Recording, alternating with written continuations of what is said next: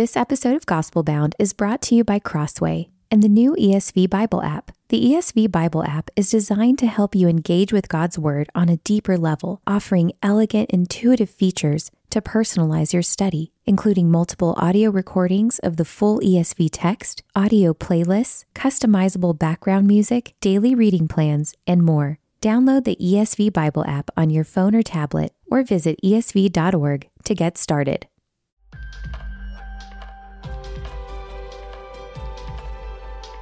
You're listening to Gospel Bound, a podcast from the Gospel Coalition for those searching for firm faith in an anxious age.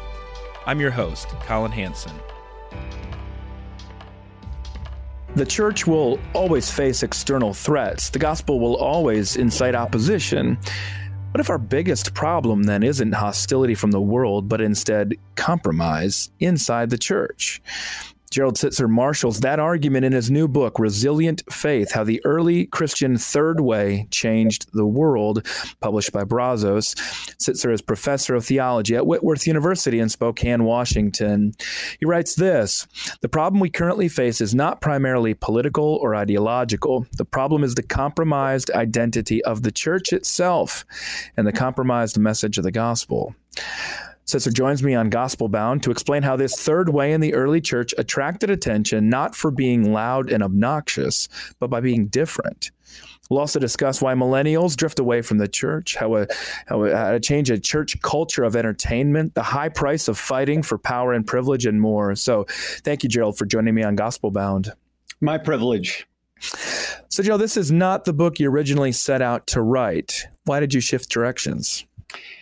Well, initially, my interest was in the early Christian catechumenate. I did quite a bit of research on that, wrote a couple of articles for journals, and I was fascinated at this training program that the early Christian period seemed to use universally, at least around the Mediterranean world, that moved people from their traditional Roman background into the Christian fold. And considering the enormity of that task, it took them quite a while to do that. You know, they didn't have lapsed Catholics or Methodists or Presbyterians back then, you know. Mm-hmm.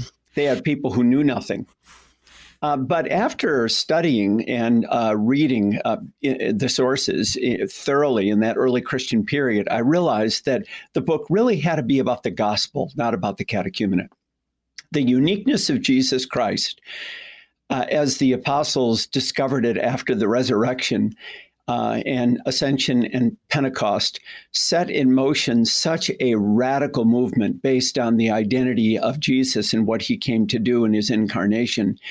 And I really needed to write a book on that. So the last chapter became a chapter devoted to the catechumenate I called Crossing to Safety, after the famous novel. But before that, it's about authority, and it's about community, and it's about the early Christian theological map and so on, all focusing really on the identity of Jesus Christ. I think we forget, because we're so saturated with Christianity in the West, however sort of compromised it is, to realize how unusual Christianity is as a religion. There's simply nothing even remotely like it. And the Romans knew that, by the way. Early Roman critics, long before they really had a reason to be critical of Christianity, realized that they were up against something brand new, and they were threatened by it. Not so much by the power of Christianity, but by the uniqueness of the message and the lifestyle that came from it.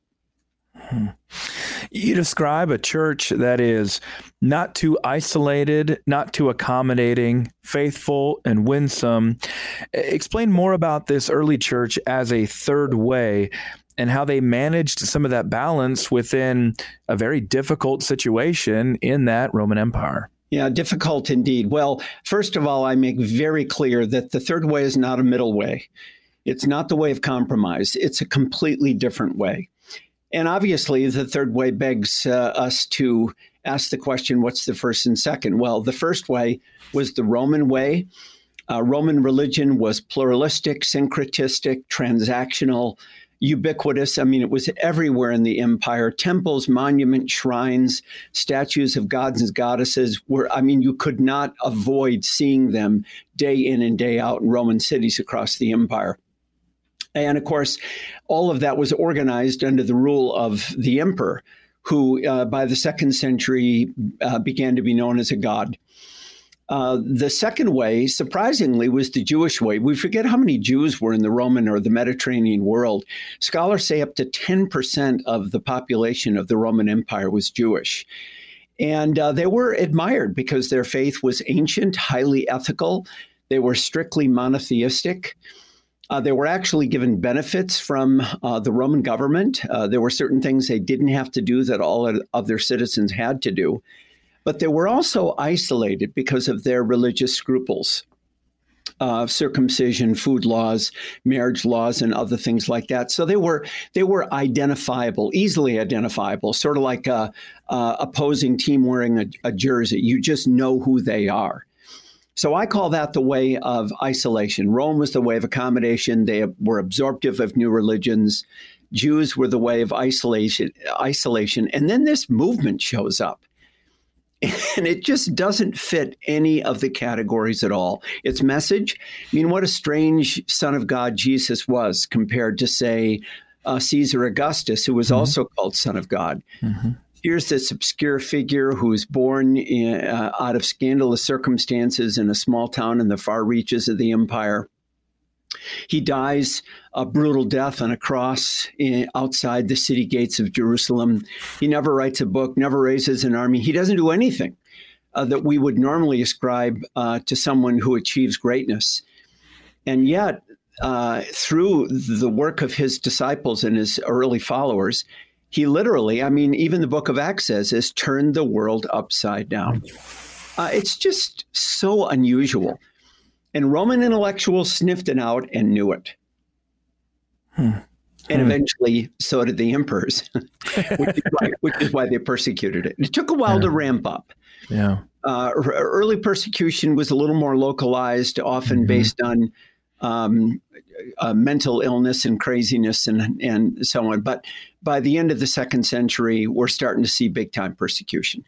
Yeah, and ramped up even not long before then, of course, Constantine and the major transformation within there as well. I mean, just before that was actually the biggest and the worst for Diocletian, right? Yeah, it's hard to, we often want to imagine that history has these sort of clear lines and clear trends, but when you're looking at persecution the first 3 centuries, it is a jagged line. It is a jagged line, yeah.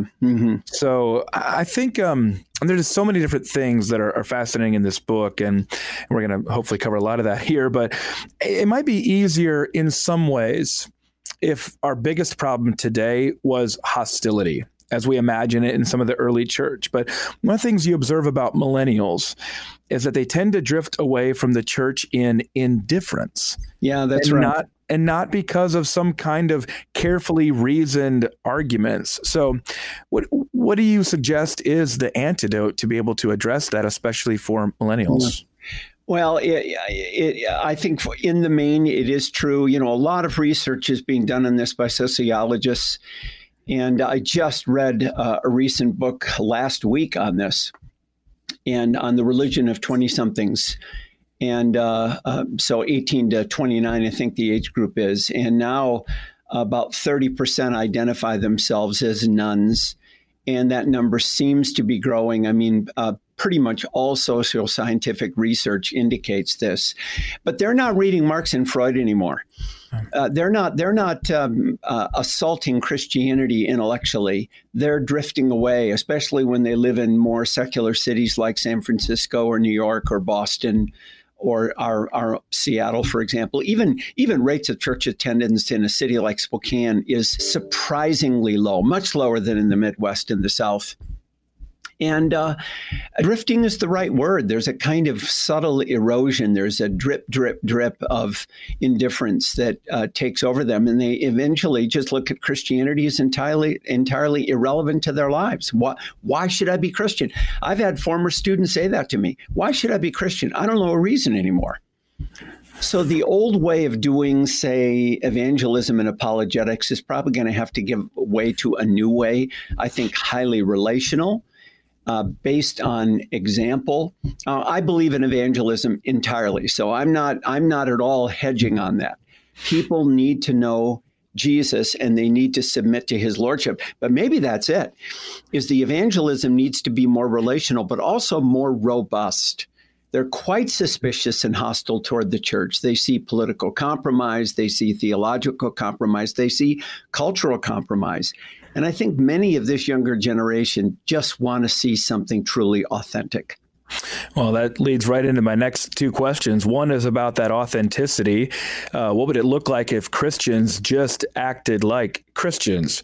We talk sometimes about the need for some kind of new agenda, but there's not really a need of a new agenda. It's the same Spirit. It's the same gospel. It's the same risen Christ there. And yet somehow we fall short in a number of different ways as sinners, but then also in ways of just compromise. But before I get to that question, let me ask first, what would it look like for Christians today to relate to our own government with the kind of ambivalence that you identify in early Christians toward Rome? Just teaching a group of mostly millennials within my church about that, about government and politics and things like that. It's one of the things that's most striking is the kind of ambivalence toward government, especially take, for example, 1 Peter, in a context where Peter's writing about a Roman emperor who he doesn't yet know will put him to death. Yeah, that's right. Well, there's so much in the New Testament there. Paul tells us to be obedient to our earthly rulers, but he's talking about the Emperor Nero. We know that by the end of the century, Domitian is going to turn on Christianity, but we never see this kind of open hostility. I think the best rule here is from 1 Timothy 2, when Paul says, just pray for peace. And what he really means by that is that pray that we are allowed to go about our business being Christian. And if we go about our business being Christian, we don't want interference from the government. We don't need help from them at all. We can do this just fine on our own, trusting in the gospel and living in the power of the Holy Spirit and doing the work of Jesus in the world. And I think that's what Christianity in the early Christian period has to teach us, is they went about that business with a great deal of authenticity and success. Now, it wasn't perfect. We know this. You know enough history to know that they made mistakes. They did stupid things. That's always been the case in the history of Christianity. There's not been a golden age here or under Bernard of Clairvaux or Francis of Assisi or the Reformation of the Wesleys. There's never been a golden age. Having said that, they did do some things well enough that we can learn from. A deep commitment to the authority of Jesus, a deep commitment to imitate him in life, and other things like that I think are worthy of study and emulation. You know, the other thing I want to say is that they weren't carrying the ball and chain of Christendom, which we are. Yeah. And we're living sort of on the tail end of the reign of Christendom in the West. It's more evident in Europe than it is in the United States. And though there are benefits that come from Christendom, higher education, for example, was a Christendom invention. A lot of medical care came out of Christendom. I mean, there are things that we can be grateful for there. I don't want to demonize it. Anabaptists would demonize it. I'm not an Anabaptist. Having said that, there have been some defects. And one of them is that a nominal Christianity has just reigned supreme in Western civilization. And I think we're going to see the gradual erosion and erasure of that over the next few decades, because there's simply no reason, or not as much of a reason, to be Christian as there was when we were living under the reign of Christendom. And I'm older than you are. I've got kids that are I have 5 kids, and they're all married, and they're all in their 30s. And I remember in the 50s and 60s what it was like to go to church. Everybody wearing nice suit coats. I was wearing a tie and a coat by the time I was in the 6th grade. And then everybody would go to a club to have lunch afterwards and then play golf. There was a kind of cultural Christianity that reigned supreme. And I think we're going to see that gradually fade.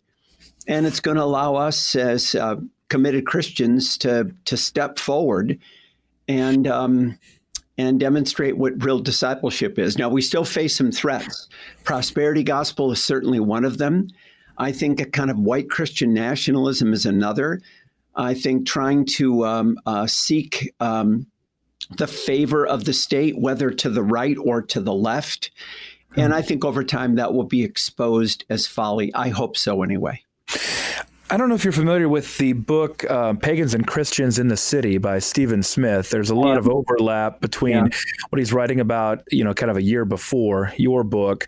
And one of them that gave me a lot of food for thought in this last year. But it kind of makes me wonder, well, I guess I'll get into this from your book based on what you read about Tertullian, because I'm trying to figure out, are Christians the best citizens, i.e. the more Christian we are, the more sort of like the more the government should want us? Or at the same time, are we more subversive than that? Like, are we somehow a threat? Because that's one thing that Smith points out, is that the threat of living for a different ethic and for eternity was ultimately what was so dangerous to the Romans. And I think that's pretty similar now.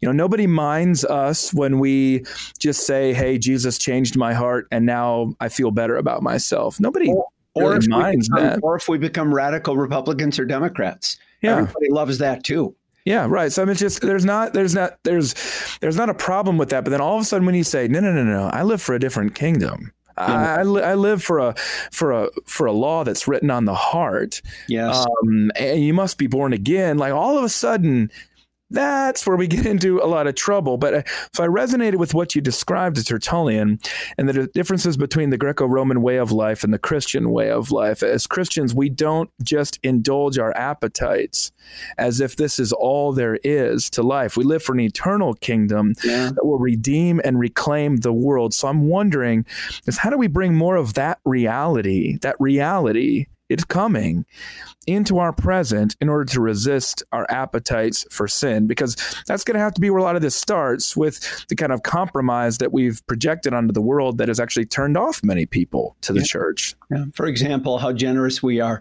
The stats of Christians, even evangelical Christians who tend to be a little bit more active in the practice of their faith, our stats when it comes to generosity is just abysmally low. So, we have a lot of work to do. Well, you actually asked two questions. The first has to do with, are we the best citizens or are we the greatest threats? And the answer is yes and yes. Yeah. I mean, that's the irony of being Christian. We don't just follow a different king. We follow a different kind of king. We don't just live for a different kingdom. We live for a different kind of kingdom. And that is inherently going to be threatening to the social order. I don't care how you cut it, it's going to be threatening. So that means we need to be active citizens. We need to vote. We can get involved in nonprofits. We can run for political office. That's what makes me Reformed rather than Anabaptist. Having said that, I'm Anabaptist on another level, and that is I'm going to simply live differently in this world. I'll be a very different kind of politician. I'll be a very different kind of citizen or doctor or lawyer or teacher or anything else. So in any particular sphere of influence, people are going to see me as seeking the welfare of the city, planting my vineyard, building my home, being in it for the long haul, being an active citizen. On the other hand, there's going to be something about me that's going to make people feel really uneasy. Yeah. Because the king I follow is not just different, but a different kind, as I said before. The kingdom for which I live is not just different, it's a different kind of kingdom. And that was the genius of early Christianity. In some ways, I think it's harder for us because the temptation of worldliness and the temptation of seeking cultural and political power is greater because we can actually access it. But look at what happened to mainline Christianity in the 60s, 70s, and 80s. Right. And I think it's a cautionary tale for evangelicals today. Yeah. I feel as nervous. Yeah, I would attest to that. As a child of the United Methodist Church who's shifted in a Reformed and evangelical direction, I can absolutely attest to that. I see a number of the same concerns, but oddly enough, in multiple directions. Sometimes it's sort of a conservative accommodation to the culture that I saw in the Methodist Church. And sometimes, of course, this is sort of infatuation with liberalism of like, this doesn't work. This definitely does not work. It's not biblical and it doesn't work. Here's just one fun anecdote from the book, which is full of them. But I love the example of how Christians survived the plague at higher rates than the Romans did. Just tell us how that worked. Well, there were two massive plagues in the Greco-Roman world. Plagues have come and gone through the history of civilization. We may be close to another one right now in China as it spreads. But one occurred in 165 and one occurred in 250. We have attestation not only from Greco-Roman sources, but obviously from Christian sources, largely through the writings of bishops. And we even have some of their sermons devoted to this. And especially the plague in 250, Christians began to stand out for the way that they provided medical care at a kind of basic level for people who suffered from affliction.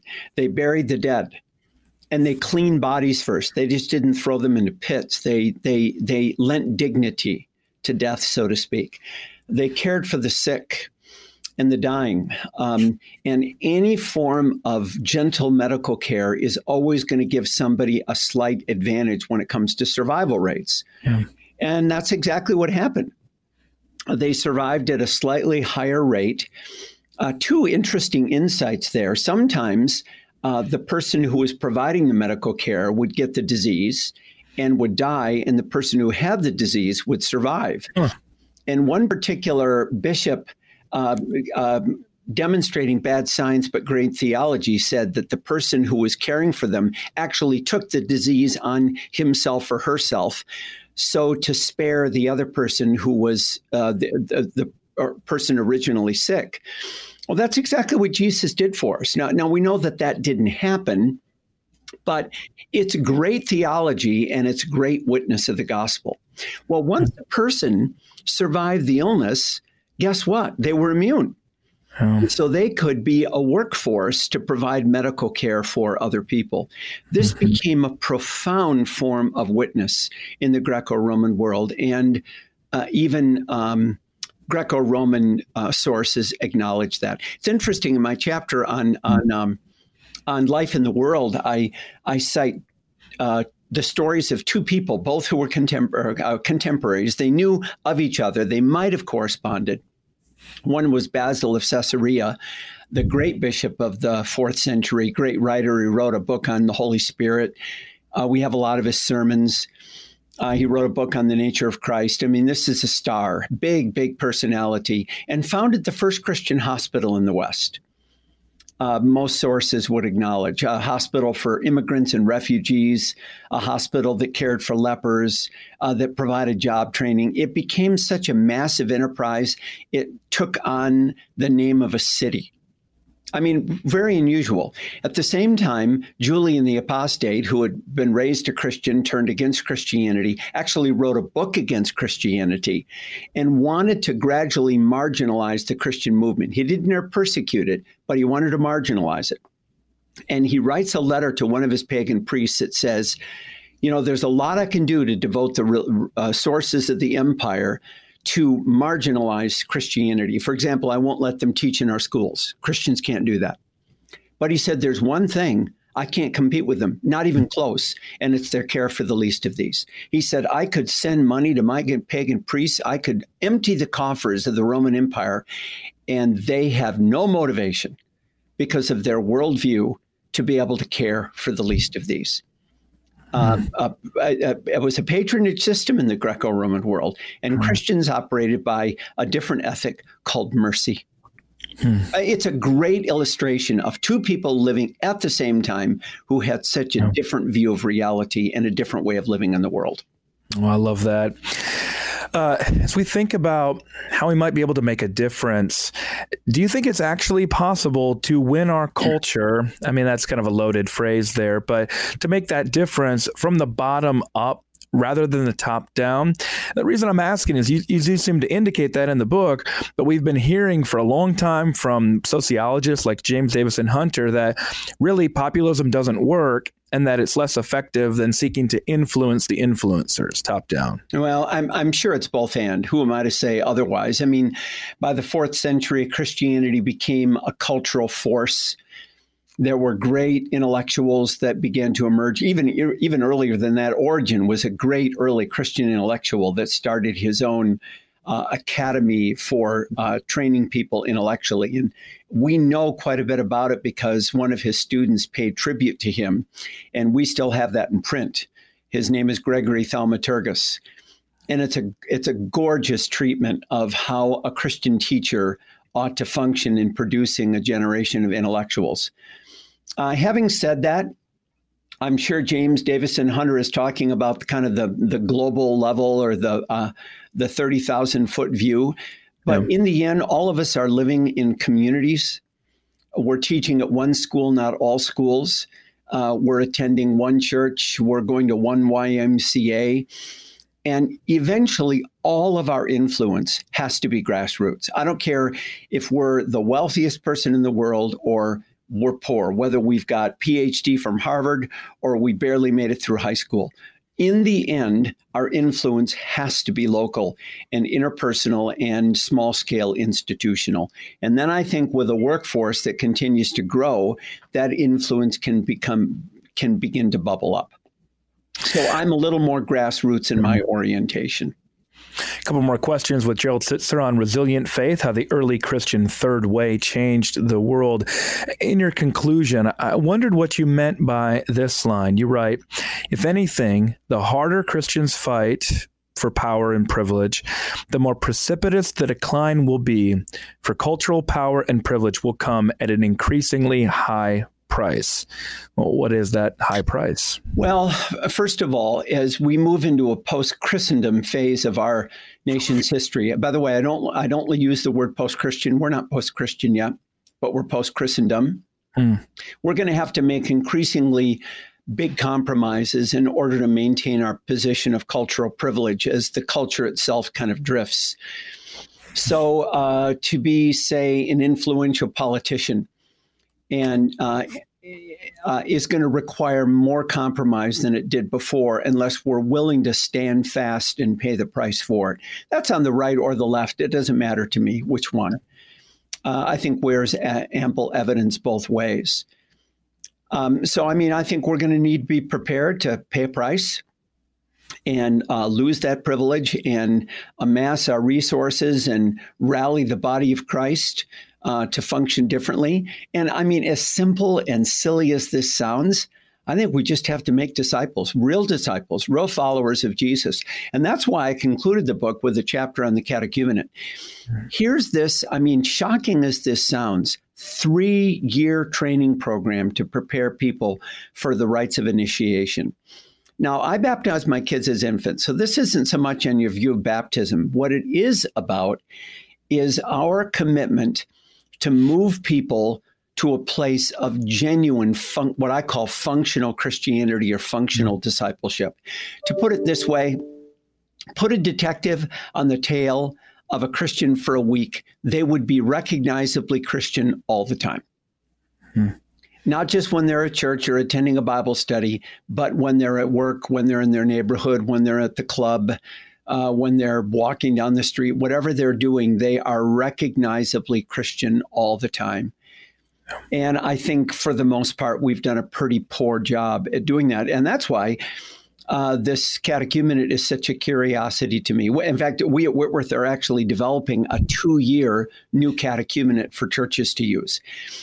2 years, not 8 weeks, not a weekend retreat to prepare people for church membership. I don't think we can assume much anymore. People that are saturated by the biblical story and other things like that. I think we have to kind of start over again. Well, you're talking to the right folks here, talking about catechesis. I mean, one reason why I worked with Tim Keller on the New City Catechism was just the realization it's not an option about whether we're going to catechize. It's just a matter of whether you want to do it. You just want to let the world do it for you. Do it. By the way, around here, we call it the three greats, the great tradition of historic orthodoxy, the Great Commission to make disciples, and the Great Commandment to love as Jesus loved. That's great. I like that. Because our catechesis needs to be behavioral, not just doctrinal. And this is one of the weaknesses of the Reformation. It was really a family argument. If you would have interviewed anybody in the 16th century outside of some people who had just drifted out of Orthodox faith altogether, like Servetus. Yeah, that's right. You would have had everybody say, yeah, I believe in the Apostles' Creed. Mm-hmm. Well, they just parsed it differently. Now, I come down on certain sides there. I'm not neutral about that. But it was more a family argument about doctrine. And I think we are in a very, very different place in Christianity in the West right now. Well, you said go back to fundamentals, and we need to build disciples. Well, you said earlier that you're talking with millennials, and they say, former students, and they say, I don't have any reason to believe. And you stop and you want to think, well, yeah, you do, because Jesus is risen from the dead. It's the resurrection. But Correct. That's not really what they're getting at. They might even acknowledge that, but there just doesn't seem to be a desire to live it. So it seems like, I mean, I'll give my 2 cents about evangelism here. It seems like people now, and I'm in a church context where thankfully we're seeing, a decent number of conversions. And it seems like people get assimilated into a community, the church, that they desire to be a part of, with an ethic that is compelling to them, an ethic of love, an ethic of concern for one another and support for one another that stands out from the world. And in that process, they begin to change their mind on a number of issues. But I can guarantee you, I'm not usually having an argument with them about doctrinal precision or about gay marriage. They get assimilated into the church culture, through that desire, and then eventually I can trust through regular teaching and through ongoing community that they will be discipled in those things. They will change their theology. They will change their views on these different issues. But I mean, I don't know how that sounds to you, but it seems very normal within our context where we're seeing a lot of millennials come to faith. Now, this is anecdotal, but as I said, I've got 5 kids. They're all married. They're all Christian, and they're all more on the conservative side of things. So it's not like these guys are just drifting away. But there are things that mattered in my generation, and they don't care anymore. Now, they have a position on it, and it tends to be more conservative, but it's not a hill they're going to die on. They're kind of going back to things that are more basic. And maybe they have something to teach us there. Yeah. Again, they're not fighting Christendom wars, and my generation still was. And with good reason. We should have, but I'm not sure that's relevant anymore, or as relevant. As much as we want to say that the same things in the same way are going to work, but that's not, like you're saying, it's not just getting back to those fundamentals. It's like, wait, which fundamentals are we talking about here? Are we talking about Jesus is Lord, that we're supposed to live in such a way that testifies in all aspects of our life? Those are the fundamentals. That is the great tradition. That's what we define as the great tradition. Yeah. Right. Well, let's add sometimes I like to close my interviews with a practical question along these lines, but you write, nothing short of a change of church culture will suffice, from a culture of entertainment, politics, personality, and program to a culture of discipleship. So along the lines of much of what we've talked about here, but what's one thing a church leader listening to this Gospel Bound podcast could immediately do to begin to affect that shift as they awaken to this challenge? Well, I think most churches get into the habit of defining their existence according to certain protocols and formal ways of doing things. So a preacher says, my job is to preach a sermon. Or an elder, my job is to run committees. Or a Sunday school teacher is to prepare a Sunday school lesson. And I think we need to step back from all that and ask the question, what are we doing to actually building disciples, and what would that actually look like? What does a functional Christian look like? Describe it. Yeah. And I would suggest you many Christians wouldn't be able to do that. I go to church, I give money, but notice it's I give money, it's not stewardship. It's I go to church, it's not what I'm doing when I'm not at church. What does that mean? How do we translate that in terms of our view of marriage and family, our view of work, our view of stewardship, our view of relationships, who we're investing in? Jesus said, go and make disciples of all nations. Are we equipping people to actually make disciples and creating a culture of multiplication instead of addition? So I would begin by asking the question, what does a mature Christian look like? And what are we doing to help move people by the power of the Holy Spirit and in the authority of the gospel in that direction? Amazing how we can so easily forget the whole point of it all. But you've done a great job of helping us to remember that. My guest on Gospel Bound has been Gerald Sittser, author of Resilient Faith, How the Early Christian Third Way Changed the World, published by Brazos. Thanks, Gerald. My privilege. Thanks. Great conversation. Thanks for listening to this episode of Gospel Bound with Colin Hansen. Join us next time as we continue the search for firm faith in an anxious age. Visit tgc.org/gospelbound to find transcripts and past episodes, subscribe to my newsletter, and suggest a guest or topic that will help you find hope in the gospel of Jesus Christ.